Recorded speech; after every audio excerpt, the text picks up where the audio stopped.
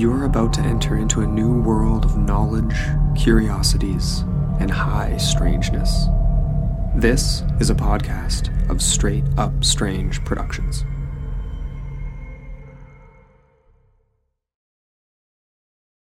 Winnipeg, Manitoba, June 23rd.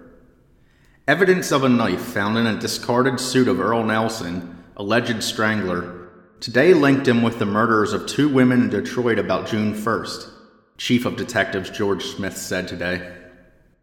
Nelson was today committed for trial July 26th on charges of murdering Mrs. William Patterson and 14-year-old Lola Cowan here June 9th and 10th. Detective Sergeant John Hoffman of Detroit reached the city today to interview the prisoner. The Detroit strangler used a knife to cut an electric light wire with which he strangled one of his victims. The knife, found in the suit which the strangler left at a second-hand clothing store here, had a blade nicked and burned. Detectives say the blade was probably damaged in that way when it was used to cut the electric wire, the current arcing and burning the blade. With this discovery, Earl Leonard Nelson became a strong suspect in the murders of Fannie Mae and Maureen Oswald Otorthy in Detroit, in addition to all those he had already been connected to. That same day, word also came from Philadelphia that he had been identified as the man who had pawned some jewelry, which was later identified as having been some of that taken from the murdered Mary McConnell. The murder of McConnell joined the rest as one in which Nelson was the likely culprit. In the end, 22 murders and one attempted murder were pinned on him. But how many weren't? I'm Andrew Gable, and this is episode 75, the third and final part of the story of Earl Leonard Nelson.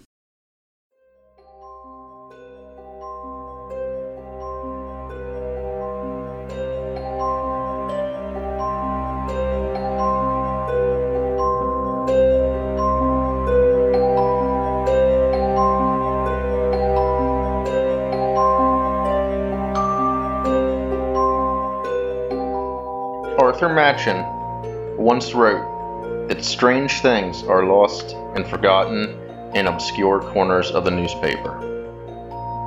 Welcome to Forgotten Darkness, a podcast that will aim to prove that that statement is true.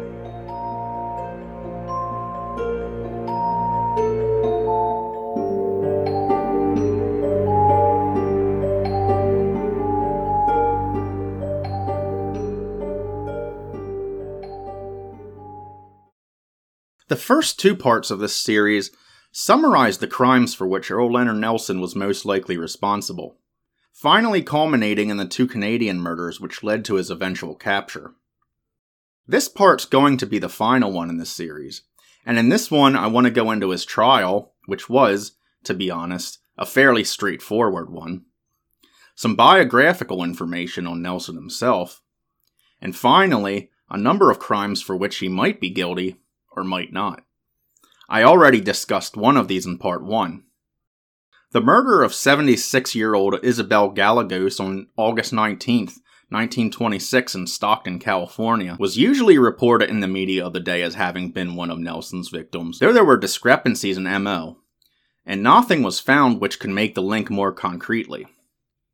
Most websites and books discussing him leave Gallegos out of his accepted body count. I'm a bit undecided on whether she was a victim of his or not. I lean toward not, to be honest. An aside here before I get much further into the episode, there's a photograph often labeled as being of Earl Leonard Nelson, showing him sitting in jail with his hands held out toward the camera. I thought the features of this man didn't look quite right, and eventually found out that the photograph is definitely not Nelson, but another serial killer named Jarvis Cato, who killed 8 women in Washington, D.C. and New York City about a decade later. Anyway, once he was arrested on June 17, 1927, the case against Nelson proceeded quickly. Within 24 hours, the police were aware of all the biographical information I'll go into later. As described at the end of last episode and the intro to this one, once his photo was circulated, identifications came in linking him to the majority of the crimes already described. No less than 50 people had made identifications by June 23rd. From the beginning, debate raged over Nelson's mental state and whether an insanity defense would be feasible. Most, such as Dr. C.M. Hinks of the Canadian Mental Hygiene Association, felt that he was most likely not insane. Not mental disease, but lack of development in one part of his makeup is responsible for his horrible crimes, Dr. Hinks stated. He referred to Nelson as a, quote, moral imbecile, an old-fashioned term with unsavory associations with the eugenics movement. Outdated like most medical terminology of bygone eras, so-called moral imbecility is defined by A.F. Treadgold as persons who from an early age display some permanent mental defect coupled with strong vicious or criminal propensities on which punishment has had little or no deterrent effect. The term most often seems to have denoted what we would call a sociopath today. Nelson definitely did have at least the presence of mind to attempt to hide his appearance, usually waiting until his hair was longer and until he had a bit of beard growth before murdering someone, then going to a barber, getting a haircut and a shave, either buying or stealing a new set of clothes, and usually assuming a new alias. He also had the presence of mind to at least make rudimentary attempts to conceal the bodies of his victims. I agree that these things do point to some degree of sanity. Nelson remained defiant about his crimes, however. When questioned by the newspapers, he stated only, "I'm charged with 2 murders, but I'm not the one who done it." His defiance continued even when confronted with the fact that 50 people had identified him in connection with a score of crimes. "All of them are wrong," he stated. He never admitted to any of the murders or attempted murders with which he was linked. It was also around this time that the media began referring to him as the Gorilla Man, referring to his perceived simian appearance and a general hunched posture and odd manner of walking, which I assume reminded someone of the sort of stiff-legged waddle gorillas have when walking on 2 legs. A trial for Earl Leonard Nelson was scheduled for July 27th. However, it was already late June, and the lawyers obtained for Nelson, James Stitt and Chester Young, put forth a petition to ask for the trial to be rescheduled, saying that they felt that just under a month was not sufficient time to prepare an effective case. Winnipeg's Chief Justice, T.G. Mathers, agreed with the 2 attorneys, although Justice Daniel MacDonald was inclined to disagree, stating that in his opinion Nelson should be tried without delay because if he is not the man, then the human tiger is still at large and should be run to earth. In early July, he granted a delay of the trial, which was rescheduled for early November. This is a convenient point at which to start discussing the facts of Earl Leonard Nelson's life, and how it influenced Stitt and Young's defensive strategy. Earl Leonard Farrell had been born May 12, 1897, in San Francisco to James C. Farrell and Fannie Nelson. His name was truly ironic, since he was later to act like a feral beast. But by the time he was 2, both parents had died of syphilis, and Earl went to live with his grandmother, Jenny Nelson. It is at this time that his last name became Nelson. His grandmother was almost zealously religious, and probably accounted for Earl's obsession with the topic in later years. From childhood, Earl was strange. He exhibited what would probably be considered bipolar behavior from an early age, alternating periods of extreme hyperactivity and severe melancholy. During these melancholic episodes, he was seen to sit still for hours, staring blankly at the wall or acting as if he had heard voices. He would be sent to school in one set of clothes and return home dressed in a different one, or inexplicably lose items. He also had disgusting dietary habits, drenching his food in olive oil and slurping up the resulting mush. At the age of 7, Earl was expelled from school for bizarre and oftentimes violent behavior, and when he was 10, an event occurred which likely had a lasting influence on his life. He was riding his bicycle when he recklessly decided to try to cross railroad tracks in front of a trolley car. The oncoming trolley collided with his bicycle, and he was sent flying to the street, where he suffered a grievous head injury. Earl later recovered, or at least its effects may not have been truly felt for years. After all, Anyone who's at all familiar with true crime knows how many times head injuries feature in the backstories of serial killers. It was soon after this that Jenny Nelson died. Young Earl went to live with his Aunt Lillian and her husband.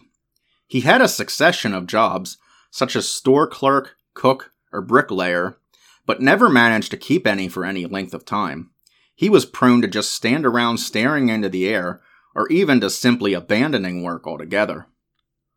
Earl's behavior whenever there was a guest in the house was unsettling, to say the least. Either he would launch into profanity-ridden tirades, or he would stare at the visitor uncomfortably with a bizarre grin on his face. Sometimes he would walk on his hands or carry chairs around in his teeth. He hung around with young children rather than ones of his own age, and by the age of 15, he had begun frequenting the brothels and drinking establishments of the so-called Barbary Coast district of the city. It was around this time that he began to disappear for days or even weeks at a time. His Aunt Lillian probably wondered where he kept getting the money he spent so freely, given that he apparently couldn't stick with a job. She might have had a partial answer when he was arrested for the first time. He had gone on one of his periodic benders, traveling northward, working odd jobs. In Plumas County, in the northern part of the state in the Sierra Nevadas, Earl was arrested for breaking into a cabin which he believed was vacant, but which it turned out wasn't. He had just turned 18 when he was sentenced to San Quentin for 2 years. When Earl got out of prison, World War I was in full swing, and he enlisted in the Army. He lasted only 6 weeks before deciding Army life was too much for him and deserting. He made his way to Salt Lake City and briefly toyed with the idea of becoming a Mormon before re-enlisting, this time in the Navy. He once again deserted, and after a few weeks he once again re-enlisted, this time in the Army Medical Corps. This didn't last either. Seemingly not getting the message that the military life just wasn't for him, he once again enlisted in the Navy, and managed to last 2 months this time. It was said that he was an unpopular sailor, and spent almost all his time ranting about religion to his fellow sailors. On April 24, 1918, he began to complain of persistent headaches and was bedridden. On May 21st, he was committed to Napa State Hospital for the first time. It was recorded here that Earl continually read his testament or gazes fixedly into space, answers questions slowly, takes no interest in what is going on around him, shows some mental deterioration. Of his several stints in the armed forces, it was said, his reason for not working is that he did not want to serve the enemies of the Lord. He believes the beast spoken of in Revelation as 666 is either the Pope or the Kaiser. Diagnosed for the first time as a, quote, constitutional psychopath, Earl escaped from Napa for the first time in June of that year. He was recaptured and returned to the facility in July. By the time the next month rolled around, he had again escaped, and it wasn't until December that he was returned. The very next day after he was returned, he again escaped. Again he was recaptured, and then, predictably, yet again he escaped in May of 1919. And in a turn of events which likely wouldn't take place nowadays, the hospital just stopped trying to pursue him. Soon after he escaped the hospital, Earl Leonard Nelson, at the time just 22, had married 58-year-old Mary Martin, whom he had met while employed as a janitor at St. Mary's Hospital in San Francisco. During his employment here, he used the name Evan Fuller, and from what she told reporters and reiterated at the later trial, their time together seemed to be a catalogue of eccentricity. She said that soon after they wed, she was stricken ill and required a blood transfusion, which her husband provided. He stayed by her side all day, from the time the hospital opened until the time visiting hours were over. She described how he would get angry when the doctors asked him to leave, and eventually began to become suspicious that his wife was carrying on an affair after he left. Sometimes, when they had visitors at the house, he would sit silently, not acknowledging them even when spoken to, staring at the walls. His eyes, she felt, took on an oddly vacant appearance when this happened. She said that on one occasion, he took one of her dresses from the drawer, cut it apart, and made himself a pair of pants from it. Taking a bath for him consisted of taking off his shoes and socks and pouring water on his feet. Once, he suggested, out of the blue, that they buy a house in Oakland, but he had only $2 when he suggested this. Another time, he purchased a vacant lot in San Francisco, intending to build a house for them both. He started building it, alone, constructed a portion of wall roughly 2 feet high, and abandoned the effort, never to return to it. Oftentimes, he would just wander off while they were on walks. His relationship with religion was unusual, to say the least. When he accompanied his devoutly Catholic wife to church, she said that he never seemed to show any interest whatsoever. Sometimes, in fact, he would get up and leave in the middle of the sermon. Paradoxically, at times, he showed a near obsession with the subject. She said that once, when he had one of his spells while they were walking, he rushed into a pawn shop and bought a rosary which he wore constantly. His headaches, from which he had always suffered, grew worse over time, and when he had his staring spells in the house, he would start saying he saw faces, and when they were out walking, they passed a store that had a painting of Jesus in the shop window. He stopped, pointed at it, and began to excitedly proclaim that it looked like him. Nelson's Aunt Lillian told Mary that she didn't know why she put up with his behavior. Honestly, she was beginning to get tired of his behavior too. She thought that his possessiveness was a bit charming at first, but it was now getting to the point where she could barely even interact with any other people without Nelson getting jealous. His wanderings were getting worse too, as there were times he'd just randomly wander off and be gone for days or even sometimes weeks at a time. The couple moved to Palo Alto and both became employed at a school there. Mary as a laundress and Earl as a general handyman. One day, while Mary was out taking the laundry off the line, an elderly man who worked as a gardener began chatting with her. Nelson barreled out of the school building angrily, screaming at the old man. On other occasions, he would argue loudly with her, even while children were present. During one of these fights, he tore her wedding ring from her finger. That evening, Earl told Mary they were leaving, but Mary, who liked the job, told Earl that he could leave Palo Alto, but she was staying. She became so frightened by his expression when she told him this that she left and stayed at a friend's that night. When she returned in the morning, Earl was gone. He confronted her again when she was at work that day, attempting to attack her, but then he dove out a window and vanished. Only a week later, on May 19, 1921, she was contacted by the San Francisco police, who told her that her husband had been arrested. He had showed up at the house of Charles Summers at 1519 Pacific Avenue and claimed to be a plumber, there to fix a gas leak in a pipe on the property.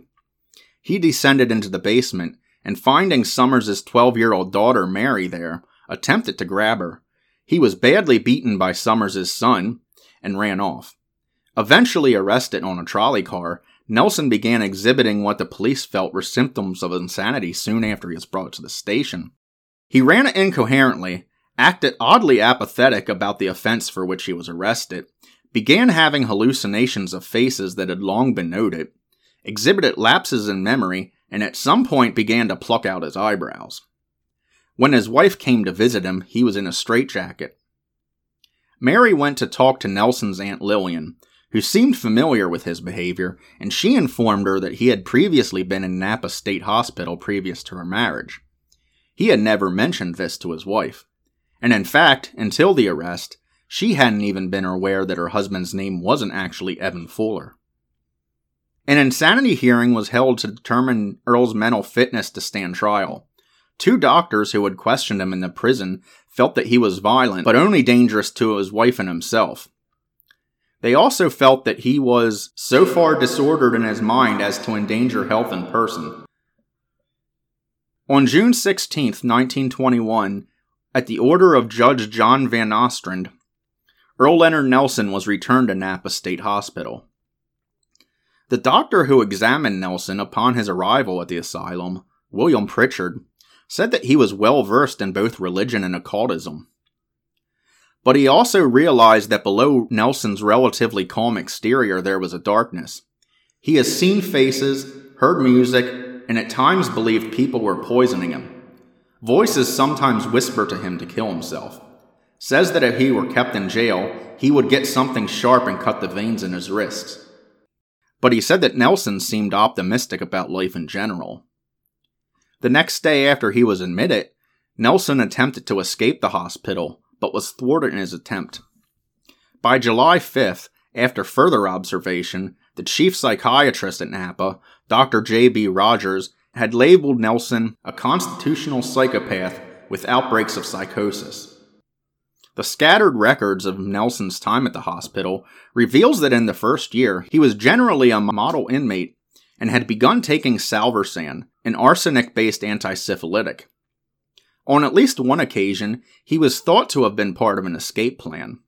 But by late 1922, he had become more restless and had begun refusing to take his antisyphilitic medication. He escaped on November 2, 1923, and later this day, he showed up at the house of his Aunt Lillian in San Francisco. He had his face right against the glass with a horrible crazy hat on, and I let out one horrible scream because he looked so awfully insane. His eyes were just black, glaring in at me, and the children rushed up to me, and of course I opened the door because he is my flesh and kin, she later recalled. He acted so queer in the house, and I was scared to death of him because of the condition he was in. His legs were all bleeding with no stockings on at all, and old ragged shoes that he must have picked up on the ground when he escaped there. And I hurriedly gave him a suit of my husband's clothes and a cap and stockings and had him clean himself up. And I said, "For goodness sakes, Earl, get out of here as quick as you can." After he left, as she continued, I rang up Napa State Asylum and told him who I was and that Earl was there and that I was scared to pieces of him. 2 days later, Earl Leonard Nelson was found, still in San Francisco, and returned to Napa State. No more records of his time at Napa exist, save for a recollection by his wife Mary that when she visited him in the fall of 1924, he seemed to be suicidal. On March 10th, 1925, however, he was released, with the hospital saying he was, quote, improved. We don't know anything more about where he was in 1925. Although late in the year, he showed up in Palo Alto and convinced his wife to take him back. After living with her for a few months, in February of 1926, she said, he again had one of his spells where he wandered off. He didn't return until June.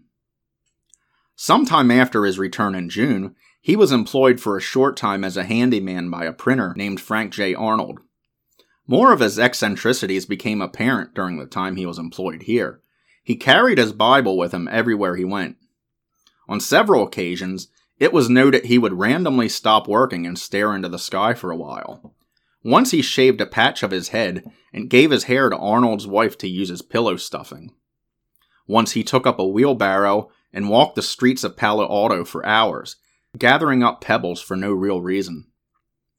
He would randomly abandon cars he was driving. He constantly laughed and talked to himself. Frank Arnold, however, swore that the man was harmless, just a bit odd. When a neighbor woman, Mrs. L.J. Casey, said she saw Nelson sitting in the middle of the field with no coat on, staring up into the sky and getting drenched by pouring rain, she told Frank Arnold that Earl was crazy, and she didn't think he should keep him around. Although Frank once again laughed the objections off, saying Earl was just a harmless eccentric, his wife had also been disturbed by this behavior and pressured her husband to get rid of the handyman. In August of 1926, he again vanished. After this, Mary was not to see her husband again until his picture appeared in the newspapers, accompanied by headlines saying that he had murdered Lola Cowan and Emily Patterson in Winnipeg. But even when a reporter brought up that Clara Newman, Laura Beale, Lillian St. Mary, and Ollie Russell were all murdered between his wandering off in February and his return in June, and that the murder of Mary Nisbet took place soon after he wandered off again in August, she defended her husband and responded, "I don't see how my husband could possibly be this dark strangler. I know he was mentally deranged, but he was not violently insane, and he was always good to me." But he had been violent, and he wasn't always good to her, having raped her several times. Unsurprisingly, his lawyers were to try an insanity defense. back to 1927. The date of the trial had rolled around, and it started promptly on the morning of November 1st. Presiding was Mr. Justice Andrew Dysart. James Stitt provided Nelson's defense, and Robert Graham KC would take on the task of prosecutor in the case. The prosecution chose to focus mainly on the murder of Emily Patterson, as this was the one they had the most direct evidence tying Nelson to, although the murder of Lola Cowan was focused on to a lesser extent. The matter of his 20-odd American crimes, some of which could also be positively assigned to him, were not addressed. There seems to have been an understanding that those cases would be left open for separate prosecution. Should the Canadian jury fail to convict him of the Winnipeg murders, he could be transferred to Detroit for prosecution in the murders of Fannie Mae and Maureen Torthy, and should that fail, he'd be sent to Philadelphia for prosecution in the Mary McConnell murder, and so on. From the beginning, the prosecution had a slam-dunk case against Nelson. They called a succession of witnesses, from Mrs. Hill, the proprietress of the boarding house in Winnipeg, who seemed oddly more concerned with the fact that Nelson hadn't paid his rent than with the dead 14-year-old girl kept in his rooms, to Bernhardt Mortensen, the Dane who had found Lola Cowan's body. Also called were Mrs. Rowe, who ran the boarding house where Nelson had stayed in Regina, and a succession of motorists and trolley car drivers who had given him rides. The defense questioned William Haberman, the man who had seen Nelson on Emily Patterson's porch, doubting whether he could have identified the man he had seen from across the street. But all said and done, the first round of questioning was surely won by the prosecution. Next called was Mary Martin, Nelson's wife. She recounted her time with him and all the eccentricities and outright lunacy that accompanied it. She was a witness called by the defense, a witness meant to help further the idea of Nelson's insanity. The rather leading questioning by Stitt played up his time in Napa State Hospital and the time immediately following his assault on Mary Summers. He always seemed to me to be of a type bearing no moral responsibility whatever, his wife said of him. But when Graham cross-examined her, he questioned whether it was insanity or just wild jealousy that led to Nelson's acts. Round 2 also went to the prosecution. The case against Nelson was beginning to look like a foregone conclusion. This whole time, meanwhile, Earl Leonard Nelson himself lounged in his seat, alternating between taking naps and just looking singularly uninterested in the fact that the question of his life or death hung in the balance. He really only looked mildly interested when his wife was on the stand. The other witnesses called were Lillian Fabian, Nelson's aunt, who likewise testified to his bizarre acts and how she was torn between loyalty to the child of her dead sister and absolute terror of the man she knew was teetering on the edge of sanity, if not already over it. Also called was Dr. Alvin Mathers, a psychiatrist associated with Winnipeg General Hospital, who testified that, in his opinion, no true psychopathy was present. After cross-examination by Stitt, he did eventually concede that Nelson was a constitutional psychopath, the same diagnosis made at Napa State Hospital. But he declared of the diagnosis that there were likely hundreds of people milling about the streets of Winnipeg with a similar diagnosis. Constitutional psychopath is another old medical term, which seems pretty much to have been analogous to the moral imbecile. It seems to have pretty much described what we would now know as somebody who's antisocial. On November 5th, Justice Dysart gave his closing statements when court convened for the day. The jury retired at 11:15 to weigh their verdict, and only 40 minutes later they came back with a verdict of guilty. Justice Dysart asked the convict if there was anything he wished to say in response to the verdict. "By reason, I'm not guilty," he said. When the judge asked if he had anything else to say, Nelson, his head hung toward the back, said, "Not that I know of." Earl Leonard Nelson was hung at Winnipeg's Vaughan Street Jail on January 13th, 1928. So of all the crimes attributed to Earl Leonard Nelson, how many are there that he was responsible for that just haven't ever been connected with him? In the days and weeks after his arrest, many police departments, looking to close cases, chalked crimes up as Nelson's handiwork.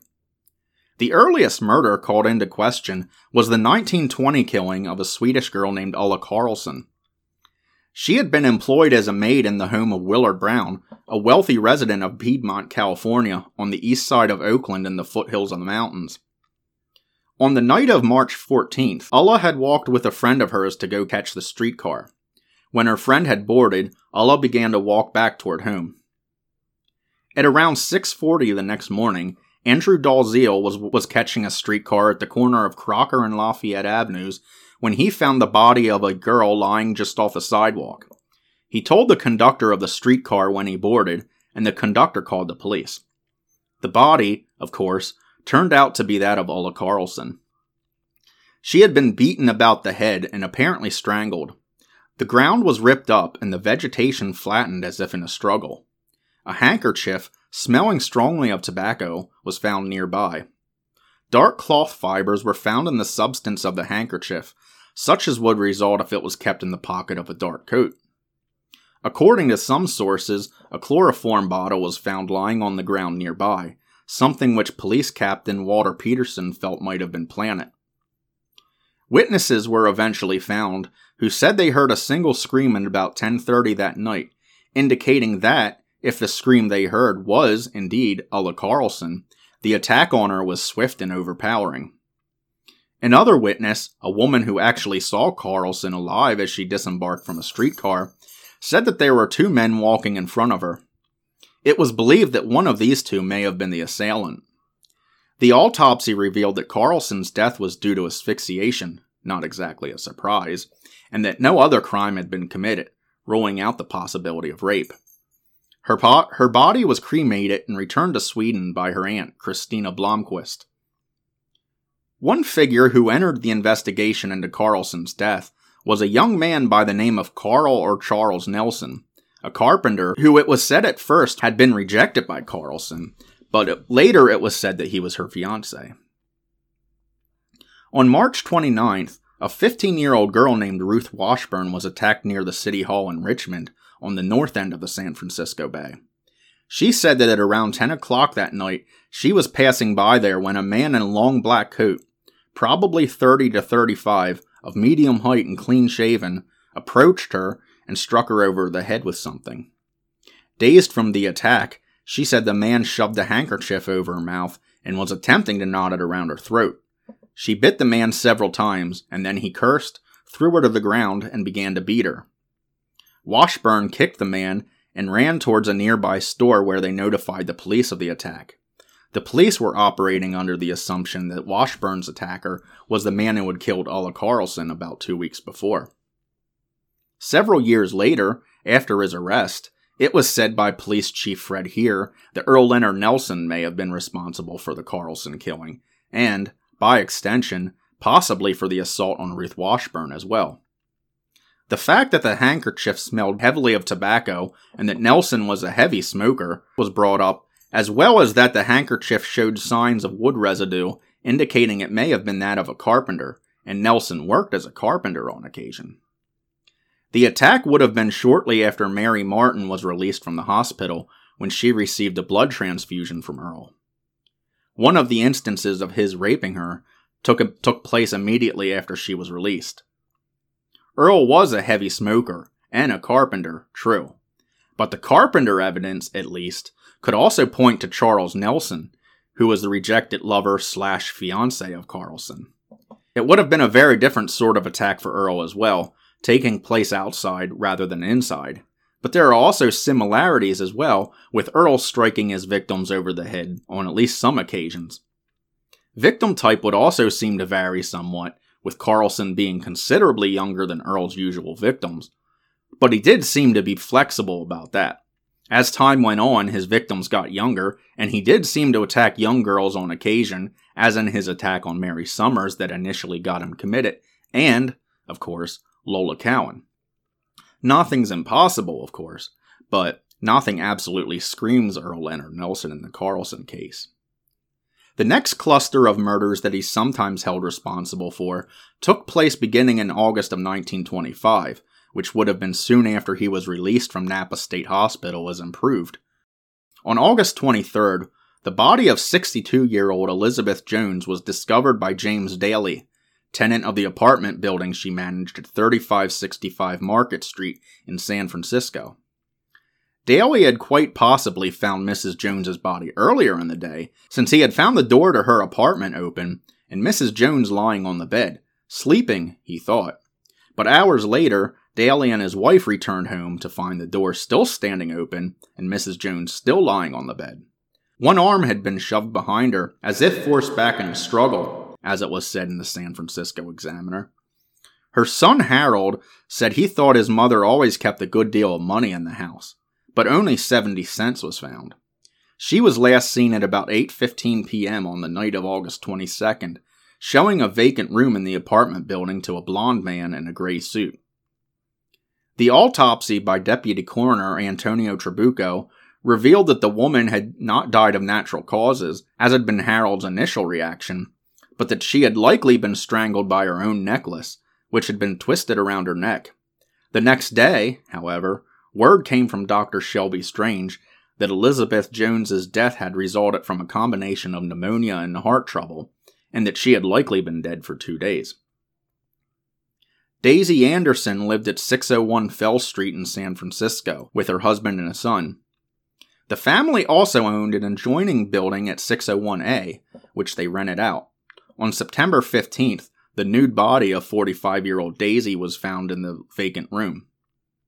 Her purse, containing about $5 by estimation of the husband, was missing, as was a set of keys and 2 rings. Daisy's glasses were snapped in half. One half was wrapped in a handkerchief found in her apron pocket, and the other was found by the mattress. There were marks on her neck, which seemed to indicate strangulation, and spots of blood were found on the mattress. After an autopsy, however, Dr. Shelby Strange said that Mrs. Anderson's death was due to heart dilation and bronchial pneumonia. He believed she had removed her clothes during a fit of delirium. Death likely took place around between noon and 2 p.m. on September 16th.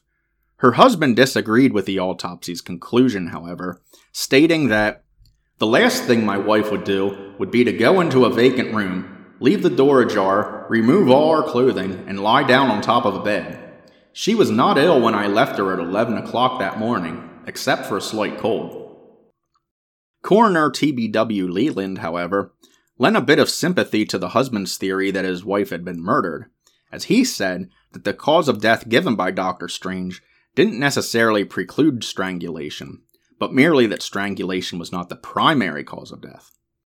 After all, Dr. Strange had not determined the exact cause of the marks on the neck, whether they were, indeed, marks of strangulation, or whether they were caused by congestion. 3 strangulations in Philadelphia in the autumn of 1925 are also believed to be Nelson's handiwork. That of a 22-year-old black woman named Ola McCoy on October 15th, that of 38-year-old Mary Murray on November 7th, and that of 33-year-old Lena Weiner on November 10th. I'm not going to go into the Philadelphia slangs too much beyond that. I'm still researching those, and I'm likely going to do a full episode on these attacks, as there seems to have been a lot going on with these. I go back and forth on whether they were Nelson or not. The description given of a man seen near the home of Lena Weiner, about 35 years old, 5 feet 8 inches tall, and weighed about 170 pounds. His eyes shone brightly and lustrously. He had a heavy growth of dark hair that covered his face, and was dressed in dark clothes with a light cap. Sounds much like a description that would surface of Nelson. Clothing was stolen from the home as well, but there were discrepancies as well. Lena Weiner was tied up. All 3 of these murders were in the same area of northwest Philadelphia as the 1926 attacks on Mrs. Richard Harvey and Verna Alice Greenlee, discussed in the last episode. Sometime around May 9th, 1926, 69-year-old landlady Rose Valentino was found by her son Nicholas. She had been gagged with a handkerchief and beaten over the head with a curtain rod. $500 in rent money had been taken. Unfortunately, nothing else can be learned about this murder. In any case, this can have been Earl Leonard Nelson, not only because it seems unlike one of his crimes, but also because he was on the West Coast at the time, in the cooling off period between the murders of Laura Beale in San Jose and Lillian St. Mary in San Francisco.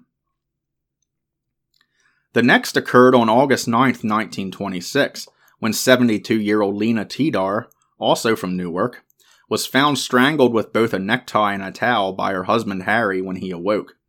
Harry Tidar was 75 and was deaf and partially paralyzed, and so was completely unaware of the murder of his wife taking place in the same room where he slept.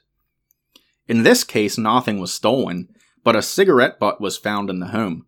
Earl Leonard Nelson, at this time, was either employed as a groundskeeper by Frank J. Arnold, or had just been fired and wandered off again. In either case, he was likely in the San Francisco Bay Area at this time, making his guilt in the murder of Lena Tidar virtually impossible. Next was 35-year-old Elma Wells, whose nude body was discovered in a closet at a vacant apartment at 633 Guerrero Street in San Francisco's Mission District. Clothing was piled onto the body. There were signs of a struggle in the room, but examination revealed that the mark of a bludgeon on the head was the only apparent sign of violence. Bloody fingerprints were found on the door of a closet into which Wells's body was shoved, but they were definitely not those of Dewey Blair, a business associate of Wells's, who had a realty company with her. The time of the murder was tentatively fixed around midnight on the night of September 28th, based on the testimony of a neighbor who heard noises from the vacant apartment at about this time. This murder would have been during Nelson's time on the West Coast, coming a month and a half after the murder of Mary Nesbitt in Oakland, and about 2.5 weeks before the murder of Beata Withers in Portland. 24-year-old Marion Corcoran was found in a closet in her home at 6850 Camrose Street in Los Angeles, only a short distance from the Hollywood Bowl, on November 11, 1926. Her husband, David Corcoran, discovered the front door of the house standing wide open, and inside, he saw his wife's feet sticking out of a closet. Clothing had been thrown over the body. Dr. George Burrell determined that the woman had apparently been strangled with a string from an apron in the kitchen. The Corcoran home was up for sale, and it was thought she had been killed by a prospective homebuyer. In the end, however, several detectives of the Los Angeles Homicide Division ruled the case a suicide, after it was discovered that she was quite distressed over financial matters, as well as the deaths of both parents, a young son, and 2 stillborn babies. After the arrest of Earl Leonard Nelson, the angle that she was strangled by a prospective homebuyer was dredged up, and questions were again raised. I'm inclined to believe that this was indeed, however, a suicide. This would have occurred about a week before the murder of Anna Edmonds. So if Earl Leonard Nelson could claim so many kills, being the most prolific American serial killer for years, and still one of the most prolific, with only Gary Ridgway, Ted Bundy, and John Wayne Gacy claiming more, and yeah, if you look it up, I'm leaving Clementine Barnabé out of this, as the Southern Axe murders are a confusing mess, and I really doubt she's responsible for all of them that she claimed. Why is he not better known and more spoken of? To put it bluntly, I'm sure one of the main reasons, if not the main reason, is that we here in the United States didn't catch him. Granted, there's many police departments involved, and while not all of the investigative details are known, of course, I'm also going to go out on a limb and state that it really seems like Canada did more to actually catch him. Sure, we reported the murders, sometimes ad nauseum to be honest, but I can't really find much of anything in the way of steps we took to actually get the guy. Or to put it better, nothing nationwide seems to have been done. The individual departments went after him, the San Francisco police, the Portland police, the Seattle police, etc., but it doesn't seem that we'd put out any sort of national level APB on him, for lack of a better term. It really seems to me that putting out that radio broadcast, getting the quote-unquote regular people searching, is what did it. After all, recall that it essentially wasn't even the police that caught Nelson. Sure, they got involved eventually and might have actually made the arrest, but it was regular people who kept an eye out for the man. Anyway, back when I did episode 17 on the Toledo Clubber, who was an offender who took to the darkened streets to hit women over the head seemingly at random in Toledo, Ohio in 1925 and 1926, I found that the name of Earl Leonard Nelson was occasionally brought up in connection with that case.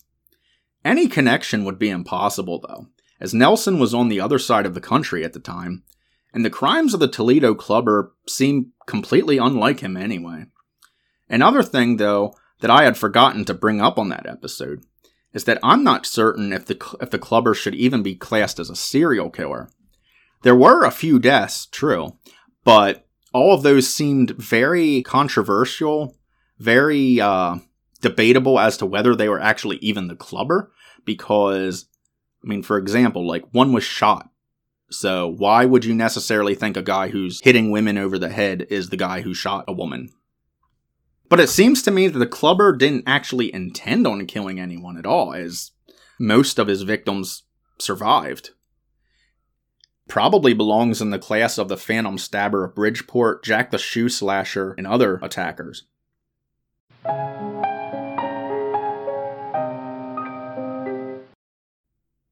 And that's the end of this episode. As always, a list of sources consulted for this episode can be found in the show description, and photos associated with this week's story will be on my Instagram at Forgotten Darkness. If you have a question, a comment, or if you know a lesser-known story that you'd like to see covered, leave a comment on the podcast page, post it to the Facebook page at Forgotten Darkness Podcast, or send it to our email at forgottendarkness77@gmail.com. I'm also on Twitter at Forgotten Darkness Podcast, and you can DM me ideas there. I also now have a Patreon at patreon.com/forgdark, FORGDARK. There's links to all these pages in the show description as well. And so, until next time, this is Andrew, signing off.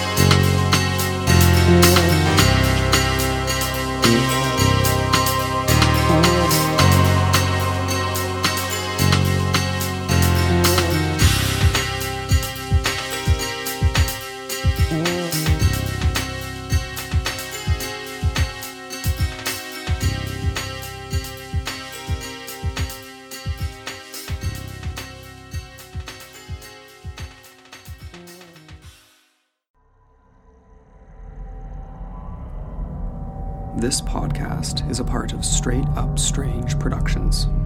Discover more shows like this one at straightupstrange.com.